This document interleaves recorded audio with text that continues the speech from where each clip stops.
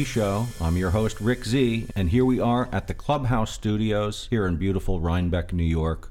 Welcome. And we have a great guest with us today. He is a drummer, he is a conductor, he is an archivist. It's unbelievable how many things that this guy does. We'll get to all of them if we can, but first we got to introduce him, Michael Berkowitz. Mike, welcome to the Rick Z Show. Hi, thanks for having me. It's great to have you. Thank you for coming up, even during COVID, and coming up from Newburgh, where you live, or wait, not Newburgh. Baumville. Beautiful Baumville. Okay, yes. It's really close to Newburgh. Yes. And I appreciate you coming all the way up here for the My interview. pleasure. You know, it's funny, I've had so many drummers on the show. I'm fascinated with drummers for one reason. Why do they gravitate to the drums as opposed to an instrument like, piano or guitar or something like that? I mean, I ask every drummer we've had. We've had Liberty DeVito and Gary Burke and your buddy Tim Herman and Ronnie Zito and all these guys. And I always ask them, what is it about the drums? You're originally from Indianapolis, but when you were a kid, what was it about the drums? Were you a Blakey guy or a Hal Blaine guy? There's always some camp that drummers seem to belong to. Did either of those guys make an impression on you? Sure, but I'm much older than that. So my family had a large collection of 78s, big band things. And they bought me a drum set when I was in third or fourth grade. And I used to play with these recordings, but they were the Glenn Miller Orchestra and big bands. So people like Mo Pirtle and, a young Buddy Rich with Tommy Dorsey, people of that genre. And then, later I changed as far as my influences, but that's how it began with those people. Why drums, though? I mean, what drew you to them? I mean, it's not an instrument that carries a melody. It's not something that you can sing along with. Why drums? In my case, the legend is that I used to, when I was a baby, hit my head against the headboard at night and just make, pound against it. And my parents took me to a doctor, and the doctor said, well, he's either, got a lot of rhythm or, he's unloved or something like that. And they said, well, it must be that he's got a lot of rhythm because we think we've given him everything else he needs. Ah. So I just always used to do the usual things, man, beat on pots and pans and all that stuff. And my father and mother went to Chicago on a trip, and I think when I was in third grade, they got a very small beginning Ludwig drum set for me. And I was self-taught. I didn't know how to put the drums together. Even I had the pedal together backwards. You literally had to take your foot off of it for it to hit the bass drum. But I figured it out sooner or later. But I went from there to playing with people in my junior high school and local little groups and whatnot. It was a progression. Indianapolis is a great music town. There were a number of fantastic musicians, of course, from there. J.J. Johnson and Freddie Hubbard and Wes Montgomery and folks like that. So I studied with people like Willis Kirk, who played originally with Wes Montgomery's group and folks like that. So it was easy to learn from some very talented people. And my high school had a great music department. John Von Olen, who was a drummer that many people know with Stan Kenton and Woody Herman, was there before me. A drummer named Stan Gage was 3 years ahead of me. So we had every 3 years a really kind of good drummer. And there were a number after me. Ludwig, that was kind of the kit at the time, wasn't it? Yeah, that Ludwig set was great. Years later, I got a Slingerland set. One of my favorites. Yeah, and it was I used that all the way from the time, in high school to after I moved to L.A. I used that for a number of years. Wood kit or metal? It was a wood set, silver sparkle, because I love Joe Morello. So who doesn't? Even though he played Ludwig, I had this lovely silver sparkle Slingerland set. Almost every drummer we've had on the show has mentioned Joe Morello. Great player, great man, and great influence. And I think I've stolen as much from him as I have from anybody, and I've stolen from everybody, believe me. So you moved on from there to play with so many pop artists as well as jazz. Are you a jazz drummer, or do you not categorize yourself? Because you could obviously play both. Everything I do with a jazz point of view. So if I'm playing on Broadway, I'm still thinking in terms of that kind of feel. If I'm playing even rock and roll, I'm still thinking about things, although, it's a different kind of concept, a straight A thing as opposed to the swing thing. Can you turn it on, turn it off, or is it a transition? Sure. Yeah, it's I'm a pretty good tape recorder of styles. Mm-hmm. I can sit down and play like a lot of different people, and that's been one of the things that's been my strong point over the years, is copying other drummers on projects and things like that. Well, after you were in high school and you kind of cutting your teeth, you ended up going to school for music at IU. What was that like as a drummer? Were you a performance major? Did you get a degree? How did that end up? Yes, I was a performance major at Indiana University in percussion. I took from a teacher named Richard Johnson, who was a marvelous black percussionist. He taught there. He could not get a job at the time he graduated from Juilliard in any symphony orchestra. And luckily he was teaching at Indiana. And then I also studied with George Gaber, who was the kind of more well-known teacher from Indiana. And I was in the symphony, the Philharmonic there I played in for all the time. I played in the percussion ensemble, and I was in David Baker's jazz bands. I was also in, first year I was there, my freshman year, I was in this Jazz Band 2. I didn't make Jazz Band 1 my first year. But in Jazz Band 2, Mike Brecker was in that band, wow. And Randy Sankey and a number of great players. So it was a pretty hot band. Absolutely. I mean, IU happens to be a great percussion school, right? I mean, they're like in the top 3 in the country. Yeah, it's a fabulous place. I really wanted to learn an overall kind of concept on all the instruments, because for me, I thought I was going to go into the studios and play mallets and play timpani and some snare drum and things like that. That was one of the reasons why I attended. Most people didn't take percussion ensemble every semester, but I did, so I could read new music and play a lot of different instruments and get that experience. While I was doing research for this show, I was just stunned with the wide variety of people that you played with, and one act that really caught my attention was Liza Minnelli. Now, you weren't just a drummer for Liza Minnelli, you were also the musical director. That's a whole different skill set, being a musical director, than just being a musician. What were your responsibilities as director? Originally when that chair was set up, it was when Liza started performing. In the early 70s, she had a conductor named Jack French and a drummer named Jerry Fisher, who was a good friend. Over the years, they went away, and she hired Bill Livornia. Bill Livornia was a great drummer. He did a lot of studio work, but Bill also had worked with Judy Garland, Liza's mother. And so Bill had done the Carnegie Hall concert with Judy and all of that. And Bill became the music director and the conductor. So that's how that chair kind of became that. And I'd known Bill since I was 18. And over the years, I'd worked with Liza in various situations. I worked with her in the 70s in L.A. We did a show called Circus of the Stars. It was on CBS. And, I remember that. Yes, and she was on that with Charles Aznavour. And then in the 80s, I worked with her. We did a Sondheim tribute at Carnegie Hall. And then I started subbing for Livornia at various times. And he had a falling out, and I came on the gig, and then he came back.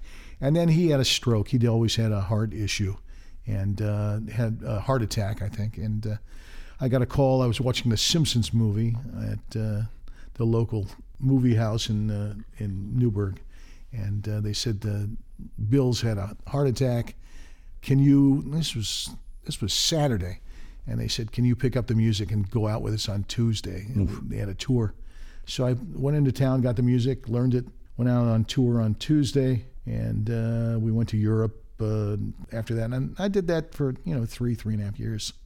Wow. Conducting and from the drum set. That's how it was set up, so everybody knew how it was done. And it was also our band was 13 musicians, and it was the same guys all the time. So it wasn't like I had to, work with orchestras and whatnot and teach them and rehearse. Although we did the Hollywood Bowl Orchestra, and I did conduct that orchestra at the Hollywood Bowl from the drum set and got through that. And I'm fairly adept at being able to make that happen. Liza, we all know what a great singer she is, what a great artist. What was she like to work with? She was great. I've never seen anybody more talented in terms of the singing, the dancing, the energy. I didn't see Judy Garland live, so when I talk to people who saw Judy or whatnot, and I always say, well, Liza's the best live performer I ever saw, and they always say, well, Judy was but for me, Liza's the top of that. When she was at the top of her game, there was nobody who could touch her. The love of the audience towards Liza is extraordinary, and even when she's having a a moment where, you know, she's missing a note or something like that, everybody's pulling for her. So it was amazing. I had a great time. Are you guys still in touch? Do you guys keep in touch? You know, she's friends with Michael Feinstein, as am I, and she lives in L.A. now, in Los Angeles, and a little reclusive. She has, I think, some health issues and whatnot. But I do send an occasional message via Michael to her, you know, just saying hi, you know, and that's fine. Well, I would love to play something that you play on of hers. That would be great. Could we play something? Sure. I think there's something called, it's called The World Goes Around. It's a Kander Neb song. Yeah, this is the great Liza Minnelli and the very talented Michael Berkowitz. Check this out.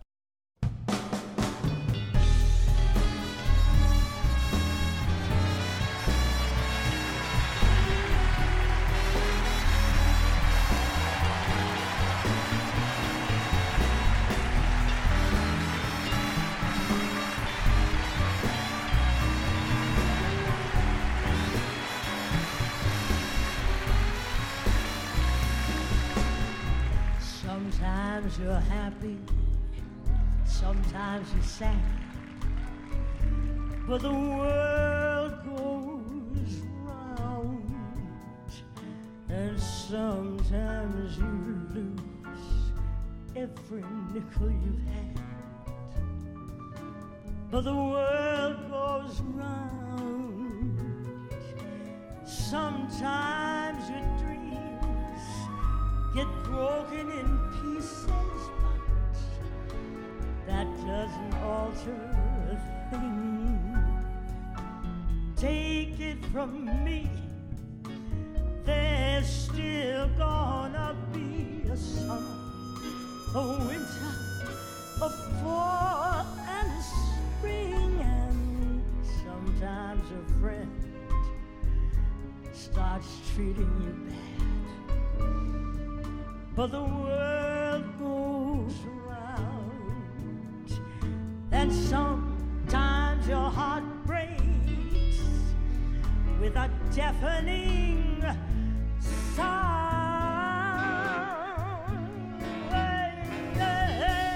Somebody loses and somebody wins, and one day it's kicks, then it's kicks in the shins, but the planet spins and the world goes round and round.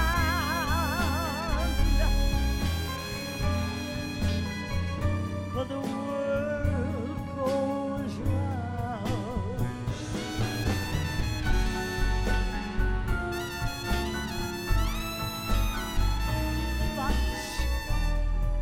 But the world goes round.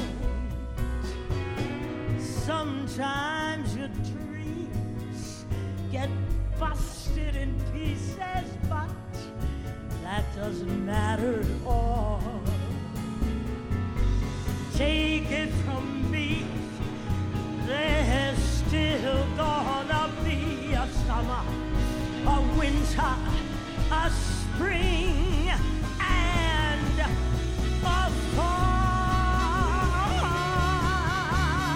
And sometimes a friend starts treating you bad, but the world goes round, and sometimes your heart breaks with a deafening sound.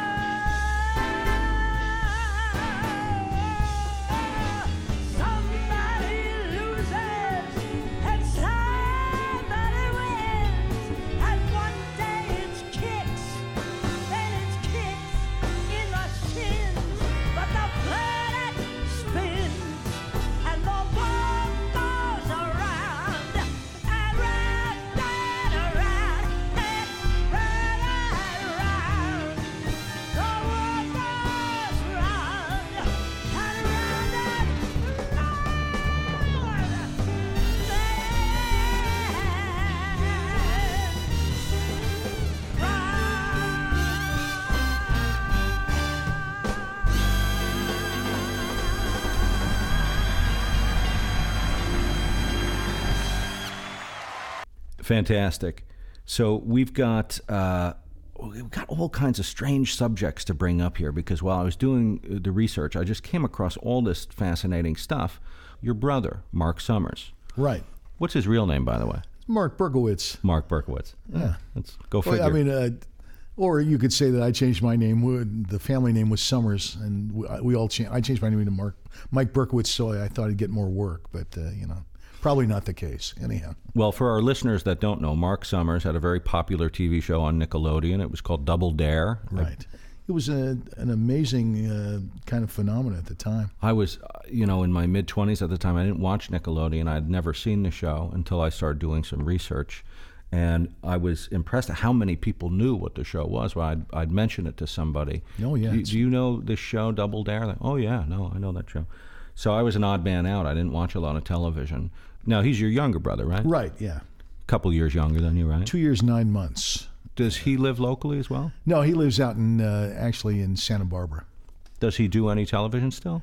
But he's kind of retired as of now. I mean, of course, we're all retired with the COVID situation, but he's basically hanging out at his place and enjoying the time off. He's got a lot of hours on the air, so it's good to take some time and step back, I think, for him. Yeah. I'm a really big jazz fan, as I know you are. You're a great jazz player, but I'm just nuts about jazz.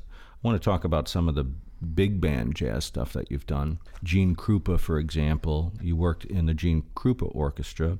Was this during Gene Krupa's life? No. Gene passed 1973. 73, right? Yeah, I met Gene when I was in 8th grade in the Embers, which was a local nightclub in Indianapolis, where I later actually played drums. I was in the house band. And for years, there were a couple of people who had the kind of Gene Krupa ghost band. And one gentleman, I think they both passed away. And for years, I tried to get the license through the estate. Finally, I was able to do that. And I did the band for about 5 years. And it was great. We did a lot of great gigs, played a lot of places. We did it, in various kind of ways with a Sinatra singer, because people tended to like, that kind of combination, even though Gene and Frank didn't necessarily work together. So that was one of the things we did. But we also did, many just Gene Krupa alone dates and whatnot. And, the music is great. The most troubling thing of being the leader of the Gene Krupa band is that there was no music, because all of his music was destroyed in a house fire. And so you have to kind of put a book together. And I was able to find arrangements, and Quincy Jones had done an album with Gene called Drummer Man in 1956 at Verve. And he was kind enough to give me the scores, which I had all the parts copied out. So I had 12 of Quincy's charts for Gene, and some older things, and a few things were published. So I currently have probably around 60 of Gene's charts. And, I don't get a chance to do it anymore, because that generation is pretty much gone as far as, folks knowing who the Gene Krupa band might have been, or, whatnot. Sing, Sing, Sing always is around, of course, but that was Benny Goodman, even though it was Gene playing drums. But nevertheless, it was a great experience, a lot of fun, and it was marvelous, getting to know the family and Patty and his son, and get around a little bit of the real DNA there, so it was great. Gene was one of the best. Yeah. And it's funny, when I was in 8th grade, I met Buddy Rich. Yeah. And that made a huge impression on me at that age. I mean, arguably those two in jazz, for drummers, probably, at least swing drumming, is, doesn't get better than that. As a band leader, it's funny, I noticed there's a lot of drummers that are band leaders, from Chick Webb all the way to Max Weinberg. What's it like trying to lead a band while you're playing an instrument? And do drummers make better leaders than other instrumentalists? I think drummers make good leaders. We know how to set the tempo and the feel, and all of that sort of thing. If a drummer might not have the musical knowledge of a regular instrumentalist in terms of fixing wrong notes or things like that, that's where it becomes a drawback at times. But once the charts are ironed out and everybody knows the routine, anybody who's a good drummer is going to, it's you lead the band, man. Count it off. Even in terms of Basie's band, Marshall Royal was giving the cutoffs and whatnot. So it's the same thing if I'm in the back row or, the second row or something like that. I'll work out something where the lead alto player will look at me and we'll do the cutoffs or something like that.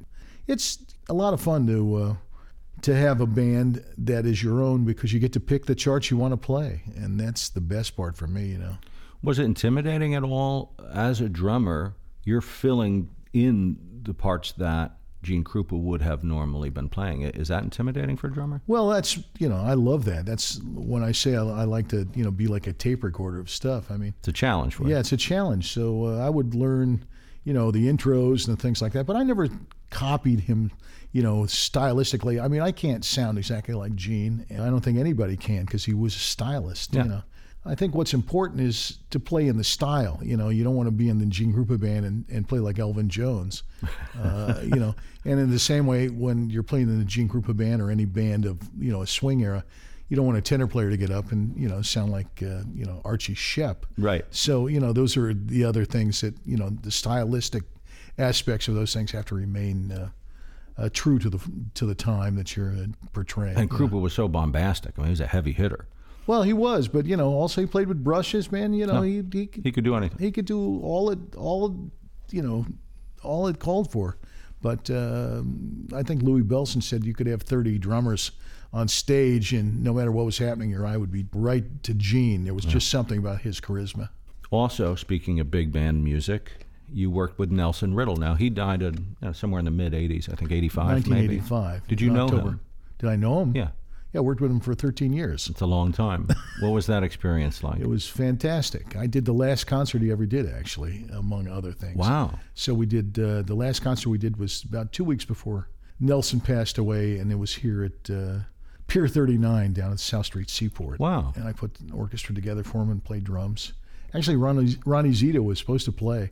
I was just going to contract, but Ronnie came late to the rehearsal, and I sat down and played, and by the time Ronnie showed up, Nelson said, because I'd played with Nelson for so many years and knew the music, he said, just sit down and play. Since Ronnie was here, I get to mention his name. There is not one arranger that I think is better than Nelson Riddle. Nelson had an immense bag of musical knowledge. He could play and write in so many different styles. Yeah. And, when I hear the Sinatra stuff that he did, sure. and Ella Fitzgerald and things like that, I mean, there was so much melody in his arrangements. Yeah. They didn't ever take away from the singer, of course. They only complimented the singer. But boy, were those arrangements singable. And also the harmonic kind of sensibility that he brought to things. He was a lover of French impressionism and things like that. So there's a lot of that kind of vibe. I'm sorry that I was with him and didn't know, in essence, who he was in a strange way. The way I got to work with Nelson was I was working with Helen Reddy, and we were on the road, and all of a sudden Helen was going to be the summer replacement show on NBC for Flip Wilson. And she said to NBC, well, I'm bringing my band. And they said, well, Nelson Riddle's going to be the music director. And Nelson accepted, us as the band. And he later said he enjoyed working with, young guys because it gave him an insight as to, what was happening. Yeah, we all walked into Capitol that first time, and there was the Nelson Riddle Orchestra, and then there were 4 guys in bell bottoms and long hair with Helen. And, it was an interesting time, but Nelson enjoyed working with us. We loved working with Nelson on that show, and I worked with Nelson after that up until 1985. And that was 1973. He was a genius, I think. He was a genius, and he was a tortured genius. He always wanted to be a composer. He wanted to be Henry Mancini more than he wanted to be Nelson Riddle. The Great Gatsby film came out, and he won the Academy Award for Best Musical Adaptation. And he said to me, "Now maybe I'll get some work in this town." He'd done so much great writing, but he said, I traded all in for One Moon River. Wow. So, Julie Andrews called him Eeyore, and there was a lot of Eeyore in Nelson. A lot of great artists, You never know what you're going to get. Music is a double-edged sword in a way, I find. You've got, great abilities and talents and a lot of deep feelings, and sometimes there's a dark side, too. Well, there was a dark side, and there's many things about Nelson, but, he was hurt. He took the Sinatra account. Axel Stordahl had been working with Sinatra for years, and when Sinatra first came to Capitol, he wanted Stordahl to do the charts, and Axel did one session, and nothing happened with those recordings, basically. And so Nelson came in, there's a story about it with Billy May and Nelson, whatever. Anyhow, Nelson started working for him. April 30th, 1953 was the first dates that he did with him, including I've Got the World on a String, and, on that chart, and that particular session. And then, he did a number of, classic albums, but then over time, Sinatra started to use, Gordon Jenkins and Don Costa and Quincy other Jones. people, and Quincy and stuff like that. And Nelson said he was hurt by that, and he thought they were doing such great work, but he shouldn't have been surprised because he had replaced Axel Stordahl. But it was also a painful time, and I think he never felt fully comfortable after that, because he wasn't the guy, You mentioned Billy May, another great arranger. Fantastic. I mean, I think of some of those great arrangements from Benny Goodman. I'd love arrangers, Billy Strayhorn, and Sure. I mean, there's so many great ones. But for my money, Nelson is number one. Nelson's incredible, and like I said, I was too young to know what to ask him as far as questions, and I spent a lot of time one-on-one with him, flying across country to gigs and things like that.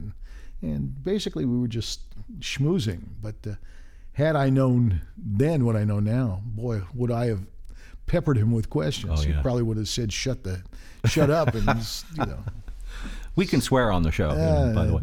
Anyhow. I want to play something big band oriented that you play on. How about the Gene Krupa Orchestra? Yeah, this is Lover, which is Gene's version of Lover, and it's not the waltz version that you might know from Richard Rodgers, but it's a very up-tempo thing, and I think you'll dig it.